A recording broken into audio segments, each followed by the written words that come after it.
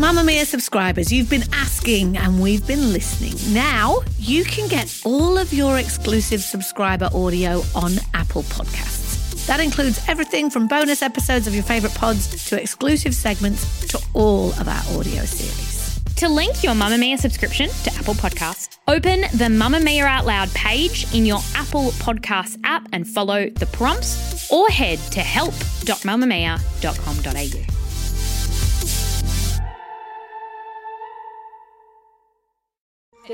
You're listening to a Mamma Mia podcast. Mamma Mia acknowledges the traditional owners of land and waters that this podcast is recorded on. From Mamma Mia, welcome to The Spill, your daily pop culture fix. I'm Laura Brodnick. And I'm Charlie Begg. And Charlie, one of our favourite stars, actresses, singers, just all of the things, has made a bit of a splash on the Elle Women in Hollywood's awards red carpet. Jennifer Lopez, in case anyone's not across who that is. You've seen the photos, right? Of course I've seen the photos. It's all anyone's been talking about this morning, but I don't know why it's so surprising. Anyway, basically, if you haven't seen it, Jennifer Lopez is wearing a chrome breastplate. It basically looked like this piece of chrome was molded to her breasts. And I thought she looked fantastic. What did you think, Laura? Yeah, I was surprised that there was this big debate backlash over this. I think it's because there's quite a bit of underboob just elegantly dropping out from beneath the breastplate. Breastplates have had a big moment over the last couple of years. Zendaya's rocked it a few times, and then Gwyneth Paltrow has also worn a breastplate, but the boobs were firmly encased within the armour. This is one of those first times that we've seen the boobs escaping, having their own moment. Also, she was being honoured at the event. She was saying lots of interesting things about the fact that she finds it interesting she's still considered an icon, even though she's never won those really big industry awards, like very infamously the Academy Award. And well, she's an icon, but not an actress. Like a well-regarded actress. We love J-Lo, but is she amazing at singing or acting? No, but she's... Shots fired. Okay, no, I will watch all her movies, but I'm not going to say that deserves an Oscar. It's more that she's not like a multi-Grammy winner. You know what I mean? Like she hasn't sort of been honoured for her singing career in that way, despite being one of the highest selling artists in the world with like a 20-year career. Do you know what I mean? Yes, but that's because she's not a very good singer. Oh, wow. We keep coming back to that. No, but it's true. But she is an icon because she's kept her career going on this long. Back to the breastplate. Yes, which makes her even more of an icon because a lot of people can wear interesting things down a red carpet, but it's not everyone that like Jennifer Lopez that can ignite this type of discussion. Like I said, the whole office has been talking about it this morning. The photos are on everyone's computer. We're all having a conversation. But I'm just not surprised. I agree with you. Breastplates have been in for quite a while if no one's noticed. So it's not surprising to me. There's been far worse fashion this year that we could be talking about. But also, she's taking it one step further. You do the breastplate, that's shocking. What's next? Show a bit of boob too. She infamously does show boob a lot. I hate to say this. Do you think there's an age debate playing in there? Because she's in her 50s and people are like, oh, she's just wanting attention by having her boobs all out. If it was Zendaya doing it because she's previously worn the breastplate top and she was actually showing some boob, people would be like, she looks so hot. She looks awesome. But the fact that Jennifer Lopez is in her 50s, people would be like, oh, you can't possibly wear that. You have kids. You're older. She can wear whatever she wants. Have you seen her body? Like, that's another thing. She's not just a singer and actress, but she works out a lot. So I've got to say, those boobs are... The breastplate isn't even holding them up. It's just amazing how much analysis you can do on this one boob photo. Just think of like last year with Hunter Schafer wearing just the feather across her breast to the after party. And everyone lost their minds over that. Was it amazing? Was it inappropriate? How were her boobs defying gravity? And even Timothée Chalamet when he wore a see-through top to an event with his nipples out, or like Florence Pugh with her pink dress last year. Oh my God, the Valentino show. People were losing their mind. Through. Like she's still doing magazine covers answering questions about that. So I think maybe not just age. Traditionally, we just get very freaked out by boobs, I think. I just don't get it. Anyway, she looks amazing. I think we've posted the photo on our Mamma Mia socials if you want to go and just have a look at the gravity-defying boobs. So we've talked about the woman behind the man of the year, the sexiest man alive, but now there's the person of the year in what should be a surprise to no one. Time magazine have named Taylor Swift as their 2023 person of the year. We recently spoke about how she hardly ever does interviews anymore, but luckily for us, she spilled all the beans to Time, including details on her long-standing saga with Kim K. Here it is, the entertainment news story we need to talk about today.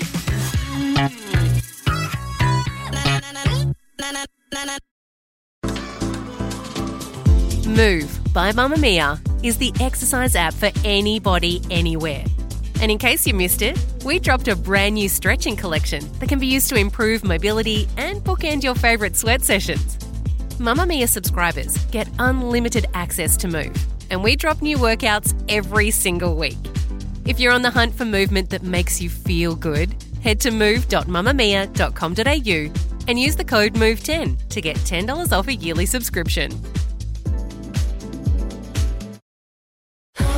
Look what you made me do. Look what you made me do. Well, last night, about midnight Australian time, I know because I was desperately looking at Instagram for news of the day, Taylor Swift was announced as Time Person of the Year, complete with her, I've got to say, very eye-catching cover because in one of the main shots, she's got one of her cats wrapped around her neck and she has done this big tell-all interview. So there's a lot of touch points here. One is the Time Person of the Year in general. There's been a lot of back and forth around who is worthy, was she the best person?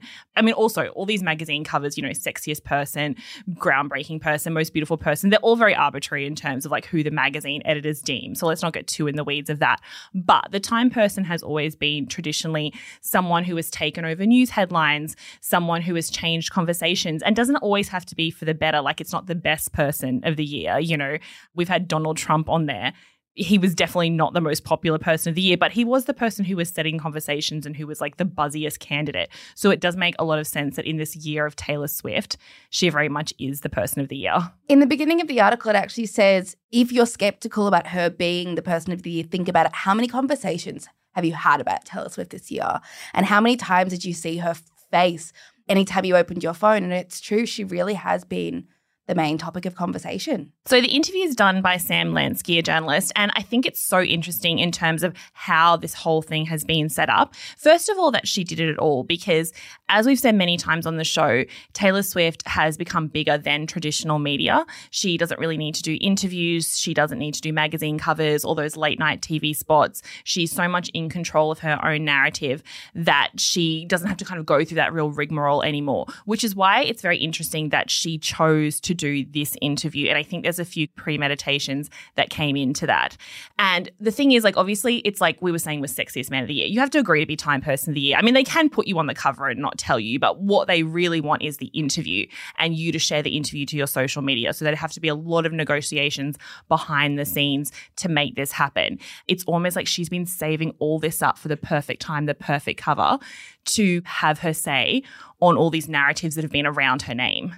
And then even while she's touching on all these things that we want to know more detail about from her mouth, it feels very intimate. Like the writer speaks about Taylor walking him through her New York apartment and talking to things that she's collected over the years. And she seems like quite a sentimental person. And then there's this beautiful photo of her with her brother and her parents, which it gives you a real insight into who she is. Taylor Swift as the person, not as the pop star. Yes. So it feels like, it feels really warm despite getting all these like juicy tidbits about things that have happened over the years. Yeah, she frames it. She's like, we're really just a small family business. Oh my God, okay. totally. She's like, I'm normal. No, you're not, Taylor. No, I think also the fact that she's showing all these kind of iconic moments from her career that are in the apartment, and the idea that she also says that she's having the biggest moment, like a career breakthrough at 33. It's like she's setting herself up for what's to come. And I think there was one topic everyone was pretty excited for her to talk about. Yes. So, of course, she touches on Travis Kelce and her relationship with him, but she dropped a big bombshell that none of us have known until now.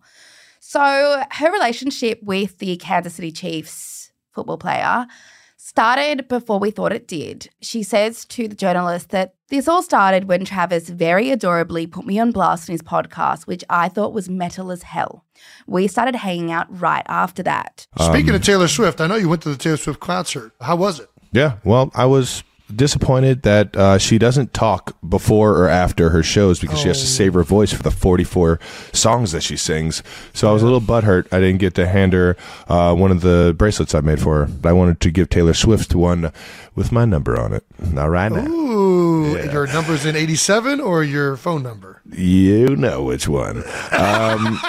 So when we saw her attending his game in Kansas City, we thought it was her first time agreeing to meet up with him. No, she says, by the time I went to the first game, we were a couple. I think we kind of did know it wasn't the first. Once we got more information, you know, when she initially turned up at the game, because I remember us talking about it, and I'll just put my hand to say I was the first big naysayer, because the information I had was there was a random football guy, which I know upsets football fans because he's famous in his own right, whatever. But we didn't know who he was. No, we did not. Yes. It looked like he was making this big song and dance about wanting to date her, which a few famous men have done over the years. Like they used Taylor Swift's name to get some headlines. So it's not unusual for that to happen. And when she appeared at the game, it's like, holy shit, she's actually there. We didn't expect that. But then the pieces start to come together like, of course she wouldn't make her first appearance, you know what I mean, in public without that. And also the fact that they drove way together in the car. It's like she's not going to hop in a car with some random guy. Prepaying her publicist or her mother or anyone would be like, you're not jumping in a car with some random guy being who you are and just driving away. But I thought so interesting in terms of in the article how she talks about the fact that they're just there to, you know, support each other. Yeah. And that's really important. We all know that she was with Joe Alwyn for 6 years and their relationship was notoriously private, but she really speaks about why she has gone so public with this one. And she said, when you say a relationship is public, that means I'm going to see him do what he loves. We're showing up for each other. Other people are there and we just don't care. Throughout the article, she keeps saying she's the proudest and happiest she's ever felt. And it seems like that's reflected both in her career and in her personal life. She basically just doesn't give a fuck. And I feel like she has been saving this up to drop it in one interview because as much as she's in control of her own narrative, where else is she going to put this commentary? She can't say it while she's on stage. It's too much to go through. She's not the kind of person now who has the platform where she's going to turn the camera on herself in an Instagram live and be like, I'm answering all your backlash against, you know, me being at the game. She can't do it on a red carpet because those interviews are so quick and loud and she also notoriously doesn't do them anymore. So it's as much as like she does have control of her own media, but she's been saving all these things up to be in this particular interview.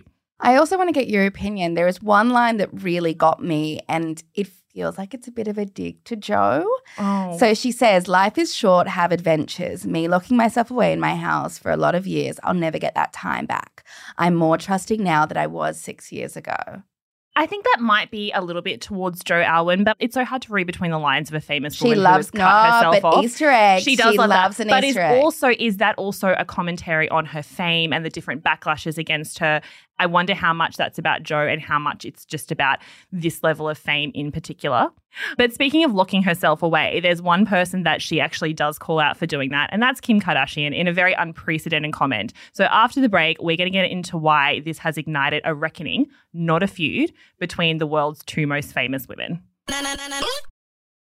So for the longest time, we've known that Kim Kardashian, Kanye West, and Taylor Swift famously do not get along nor like each other. There was the Grammy incident. I'm really happy for you. I'm going to let you finish. And then there was the phone call.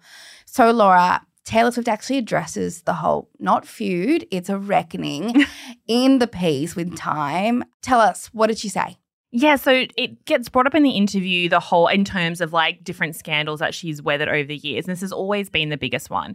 And it's interesting how carefully her words are chosen, but also how there's the secret meaning behind her words is like, make no mistake, I am completely holding this famous woman to account for what she did to me, and I'm leaving no grey areas. Because again, going back to this level of power, the topics for the interview would have been pre-agreed between her team and Time Magazine's team. So this is obviously something she was very happy to have on the record. Yeah, they're not surprising you out of nowhere and going, can we talk about Kim? Oh, she knows they're having that conversation. 100%. And she's waited a long time to address this, which is so interesting because that's very infamously a Kardashian move, that some huge thing will play out, some backlash will play out in the headlines, and then 6 months later they'll air an episode of The Kardashians where they address it, tell their side of the story and take a stand after they've seen where all the chips have fallen and where their careers are. So it's so interesting these two famous women are like employing the same PR stunt. Either way, she goes on to say that what happened with Kim Kardashian releasing that video of her, she felt it was like a career death. And she says, make no mistake, my career was taken away from me. And then put out to say to everyone that I was a liar. That took me down psychologically to a place I've never been before. I moved to a foreign country. I didn't leave a rental house for a year. I was afraid to get phone calls. So just think of those words, fully manufactured frame job, illegally recorded and edited. Almost edited is, I think, the word that sticks out to me because I mean, there's so many words there that put the full blame on Kim Kardashian, but I almost think it's edited that the word that still stands out because the biggest thing that has come from this where Kim Kardashian's been asked about it, and she says, I'm over it, it's done, but she has always maintained that she never edited that video. So has her family and wider friend group. So has Kanye West and his group. And now she is very carefully using that word to say the video was edited, which I think really blows up the whole story once again. And the fact that it says Kim Kardashian right in front of edited, it's like, no, it wasn't done by someone else. It was done by her. And as we know, in 2020, Kim Kardashian wrote in a social media post that the situation forced her to defend Kanye West. So Kim has kind of always shifted the blame onto Kanye and the fact that he's never really liked Taylor Swift, as we all know. But this really makes you reevaluate that moment in time where we were all like, oh, there's this massive thing happening, but we didn't really analyze it the way we probably maybe should have. Exactly. It was just became a full takedown of Taylor Swift. But I also think there are two different sides to this story that aren't really coming through in the article. And one of them is that Kim Kardashian has come out and spoken about how intense it was behind the scenes with Kanye West's mental health, with his bipolar diagnosis, what's happening with their kids. Not excusing her anyway, but I think that's a different part of the story, that there's so much happening there that we still don't know. And I think the other side is that Taylor has very carefully chosen these words, like, my career was over, I was locked away, make no mistake, this happened to me. But while she might have felt very personally victimized, and while she was copping so much harassment and backlash online, like that can't be understated, but it's not like people stopped buying or listening to her music. It's not like magazine covers were taken away from her or people wouldn't watch her videos. There's no data to back that up, is what I'm saying. There's no numbers falling. There's no opportunities taken away from her. It's not like she was about to headline a movie and she got taken off the project, as we've seen with like other performers in the past when, you know, cancellations happen around them. It's more so that it was like a personal hurt and she's trying to make it look like a career hurt. Yeah, it was interesting in the article. She was talking about when she was younger and how there wasn't always an opportunity for her to be replaced with another up-and-coming artist. And she said the way that she made sure that wouldn't happen is she had to keep reinventing herself. And right after this moment, she goes on to release her Reputation album. And so she really is reinventing herself. And I think that's probably why this wasn't a career-defining moment or something that really affected her career, because she just reinvented herself and we forgot about that narrative. Yeah, and that reinvention is so interesting too to point out, because what you've got here is these two famous women who have reinvented themselves, particularly this year, to be at different places than they were when this whole video leak first happened. And that's why I think it's important to call this a reckoning and not like a feud, a catfight. This needs to be discussed as more than that. It can't be boiled down to two women fighting, because these are two of the most powerful and visual women in the world who have both redefined themselves. You know, Kim Kardashian is very much now like, I'm a lawyer, I do prison reform, I have a private equity firm, I am a billion-dollar businesswoman, so much more than that reality TV star glam girl that she was. Never completely that, but definitely more so back then, or even just being seen as like one half of Kim Ye, Kanye's wife. Totally. And then Taylor Swift is not just a pop girl, a country girl anymore. She's also a billion-dollar businesswoman who is like also known as one of the best lyricists in the world. So you've got these two famous women who are having this reckoning over this huge pop culture moment. And I think that's what's more important to analyze than two women fighting. I think she also knows that Kim's going to be fine. Well, like, that's the thing too. She's not punching down. They're punching across. No, that's the these thing. two women are having probably their biggest years yet with their careers and just everything. It makes you really think about why she chose now to talk about it. Because I think she knows Kimmy will be fine. Yeah, she's on a career high at the moment, so she can punch across, not down. Oh, what a lesson to learn from Taylor Swift. Well, we'll link the full-time profile in our show notes. There's so much in there we didn't get to touch on. It's well worth the read. Thanks for listening to The Spill today. This episode of The Spill was produced by Taylor Strano with audio production by Scott Stronach. We'll see you on mamamia.com.au and on The Spill Instagram. Bye. Bye. Na na na